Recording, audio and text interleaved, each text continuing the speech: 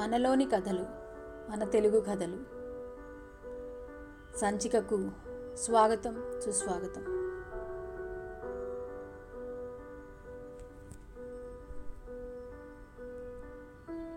కథలోకి వెళ్లే ముందు మన తెలుగు భాష గురించి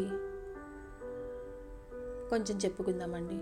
నేను ఎప్పుడూ మిమ్మల్ని అభ్యర్థించేది, ప్రతి ఒక్కరూ వారి వారి ఇళ్లలో పిల్లలకి తెలుగు నేర్పించండి, తెలుగులో మాట్లాడండి, వీలైతే తెలుగు రాయడం నేర్పించండి. ఇప్పటికే తెలుగు మాట్లాడే వారి సంఖ్య తగ్గిపోయింది. పాఠశాలలో కూడా తెలుగుని తీసేస్తున్నారు చాలా చోట్ల. దాన్ని సెకండ్ లాంగ్వేజ్కి వెళ్ళిపోయింది, రెండవ భాషగా. మన భాషని మనం రెండో స్థానంలో నుంచోబెడుతున్నాము. కొన్ని చోట ఆంగ్ల భాష తప్ప తెలుగు భాషే లేదు.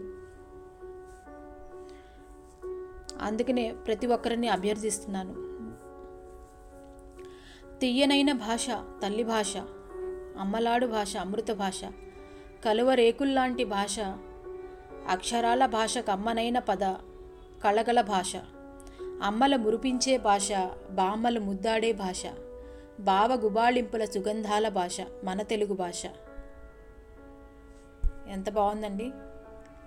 తెలుగు భాషలోనే చదవండి, చదివించండి, తెలుగు భాషలోనే మాట్లాడండి, మాట్లాడించండి. తెలుగు భాషకు వెలుగులద్దుదాం, ప్రపంచానికి చాటి చెప్పుదాం. తెలుగు భాషతోనే సమాజాన్ని నిర్మిద్దాం, తెలుగు భాషకే పట్టం కడదాం. వేరే భాషలు కూడా నేర్చుకోవచ్చండి, కానీ మన ఇంట్లో ఇది వదిలేసి పక్కవారింటికి దూరకూడదు. ఫస్ట్ మనది నేర్చుకుని మన దానితో పాటు ఇంకోటి కూడా నేర్చుకుని చెయ్యాలి. అమ్మ చేతిలో గోరుముద్ద తెలుగు, రుచి రాగాల పాలముద్ద తెలుగు, అమ్మ రూపమే భాష, అమృత జలపాతం మన తెలుగు భాష, నా తెలుగు భాష. ఇప్పుడు కథలోకి వెళ్ళే ముందు మన శంకరమంచి గారి కథల్లో ఒక రోజు వెళ్ళిపోయింది, ఆ రోజేంటో చూద్దామండి. ఇలాంటి రోజులు ఎన్నో వెళ్తాయి, మళ్ళీ వస్తూ ఉంటాయి, కానీ ఏం జరిగిందో చూద్దాం ఈ కథలో. ఒకరోజు వెళ్ళిపోయింది, మరో రోజు వస్తుంది. వెళ్ళిపోయిన రోజు గురించి ఆలోచిస్తూ ఉంటే వచ్చిన రోజు కూడా వెళ్ళిపోతుంది. ఇలా వచ్చి వెళ్ళిపోయే రోజుల్లో ఒక రోజున పిచ్చయ్య గారు వెళ్ళిపోయారు.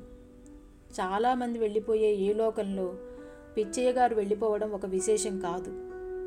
పైగా ఆయన కవి, గాయకుడు ఇలాంటివేమీ కాదు. జీవితంలో ఏదైనా సాధించాడా అనుకుందామా, అది లేదు. కానీ పరిగెత్తే ప్రవాహం, అడుగు తెలియకుండా ఈదుకెళ్లే చేప పిల్లల, తొడకని సరస్సులో కదలని అలల ఆయన కాలానికి తెలియకుండా కాలంతో కలిసిపోయి జీవితమంతా గడిపాడు. శబ్దాల సంగతి అటుంచండి, నిశ్శబ్దంలో పరమ నిశ్శబ్దంగా కలిసిపోయి ఆయన జీవించిన తీరు తెలుసుకోవాలంటే ఆయన దినచర్య ఒక్కరోజు గమనిస్తే చాలు. ఉదయం ఆయన వీధి అరుగు మీదకి రాగానే పిచ్చయ్య గారి భార్య సీతమ్మ గారు కుంభకోణం చెంబుతో నీళ్లు కచ్చిక తాటాకు పెట్టేది. కచ్చిక అంటే మనం ఇప్పుడు టూత్పేస్ట్ వాడుతున్నాం కదండి, దాని బదులు అది వాడతారు వాళ్ళు. మొహం కడిగి అటు నుంచే అటే కృష్ణకి బయలుదేరుతాడు. చలి అయ్యేది, వర్షం అయ్యేది, అంగోస్త్రం నడుంకి బిగించి కృష్ణలో దూకవలసిందే. గుండెలోతు నీళ్లల్లో నుంచుని సంధ్యావందనం ముగించి చెంబులతో కృష్ణోదకం తీసుకుని గుడికి బయలుదేరతాడు. దోవలో వీధి అరుగుల మీద చిన్నపిల్లలను కూర్చుని కబుర్లు చెప్పుకుంటుంటే చల్లటి కృష్ణ నీళ్ల వాళ్ళ మీద చిలకరించేవాడు. వాళ్ళు చలి చలి అని ముడుచుకుపోతుంటే నవ్వుకుంటూ ముందుకు సాగిపోయేవాడు. రెండో ప్రాకారంలోని గన్నేరు చెట్టు దగ్గరకు వచ్చి పూలు కోసుకుంటూ, ఇక్కడ నిన్ను 2 మొగ్గలుండాలే అని అనుకునేవాడు. ఆయనకి కొమ్మల రెమ్మల పువ్వులు మొగ్గలు అన్నీ లెక్కే. పున్నాగ పూలు 4 చెంబులో వేసుకుని మారేడు చెట్టు వైపు వచ్చేవారు. లేత మారేడు దళాలు ఓ గుప్పెడు కోసుకుని 3వ ప్రాకారం మెట్లు ఎక్కేవాడు.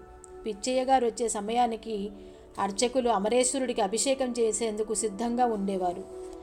స్వయంగా తెచ్చుకున్న కృష్ణోదకంతో స్వామికి అభిషేకం చేసుకుని పత్రి పూలు పూజ చేసేవారు. అదేమి పూజో, పిచ్చయ్య గారి పెదవి కదిలేది కాదు, మంత్రం బయటికి కూడా వినిపించేది కాదు.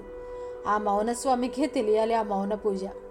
క్రిందికి దిగి వచ్చి గంట మ్రోగించి సెలవు తీసుకుని నంది చుట్టూ తిరిగి బాలచాముండేశ్వరిని దర్శించుకుని సాగిలపడేవాడు. ఆ తల్లి పాదాల అంటి ఉన్న కుంకుమని నుదుట పెట్టుకుని మంటపంలోకొచ్చి కూర్చునేవారు. అప్పటికే అక్కడికి చేరుకున్న అభిషేక బ్రాహ్మలు రకరకాల చర్చలు చేస్తూ ఉండేవారు. పెరుగుతున్న ధరల గురించి, ఆవకాయ ఊరగాయ గురించి, పాకిస్తానం గురించి, ఎవళ్ళో లేచిపోవడం గురించి ఆ మాటలు సాగుతుంటే అన్నీ వింటూ కూర్చునేవారు. మధ్యలో ఏ లింగయ్య గారు పిచ్చయ్య గారు అవునంటారా కాదంటారా అంటే పిచ్చయ్య గారు చిరునవ్వు నవ్వేసేవారు, అంతేగాని పెదవి విప్పేవారు కాదు. మధ్య మధ్యన గాలిగోపురం మీద వాలుతున్న పావురాలను లెక్క పెడుతుండేవారు. అంత మౌనంగా లోకాల్ని తిలకిస్తున్న పిచ్చయ్య గారు ఇంటికొస్తూనే గుమ్మంలోంచి పచ్చడేమిటో అని పెద్దగా అరిచేవారు. దొడ్లోంచి సీతమ్మ గారు దోసకాయ పచ్చడి, బద్దలనో లేక చింత చిగురు పచ్చడినో అంటే కారం జాగ్రత్త అనేవాడు. పిచ్చయ్య గారికి రోజు నూరిన పచ్చడి ఉండాలి, అందులో కారం దివ్యంగా ఉండాలి, లేకపోతే గొప్ప చిరాకు పడేవారు. భోజనానంతరం వక్క పలుకు వేసుకుని పిచ్చయ్య గారు నులక మంచంలో వాలగా సీతమ్మ గారు కాళ్లకట్టన చేరి పాదాలకు ఆముదం రాసేది. ఒక్క పలుకు నములుతూ పిచ్చయ్య గారు నిద్రపోతే అంతకుముందే పట్టె మీద తలవాల్చి ఆవిడ నిద్రపోయేది. సాయంత్రం పిచ్చయ్య గారు ఊరు చుట్టూ వచ్చేవాడు.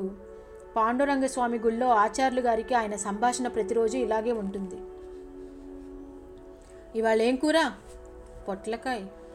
పచ్చడో? కొత్తిమీర కారం. ఇవాళ ఎన్ని పూజలు? 2. ఏమన్నా గిట్టిందా? ఏదో లేండి నవ్వేసేవాడు ఆచార్యులు గారు.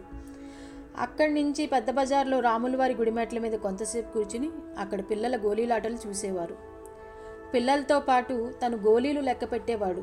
సంజ వేళకి తిరిగి గుళ్ళోకి వచ్చేవారు. గుళ్ళో పిచ్చయ్య గారి చోటు పిచ్చయ్య గారిదే. అక్కడ కూర్చుని గోపురంలో రామచిలకల వైపో ఊగుతున్న జమ్మి చెట్టు వైపో చూస్తూ ఉండిపోయేవారు. గుడి తలుపు వేసేటప్పుడు ప్రసాదంగా పెట్టిన వడపప్పు, తుండుగుడ్డ కొంగున కట్టుకుని ఇంటికి వచ్చేవారు.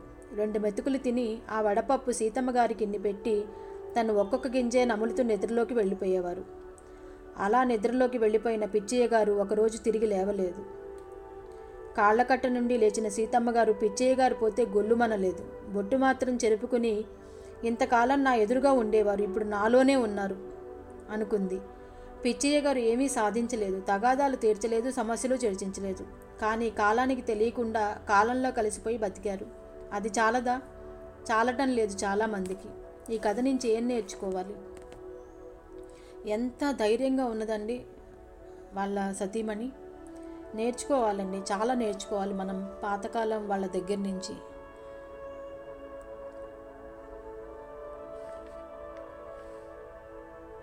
మీరేమనుకుంటున్నారో కింద కమెంట్ల రూపంలో తెలియచేయండి నాకు. నేను నేర్చుకుంటాను మీ దగ్గర నుండి. ఇంతటితో స్వస్తి.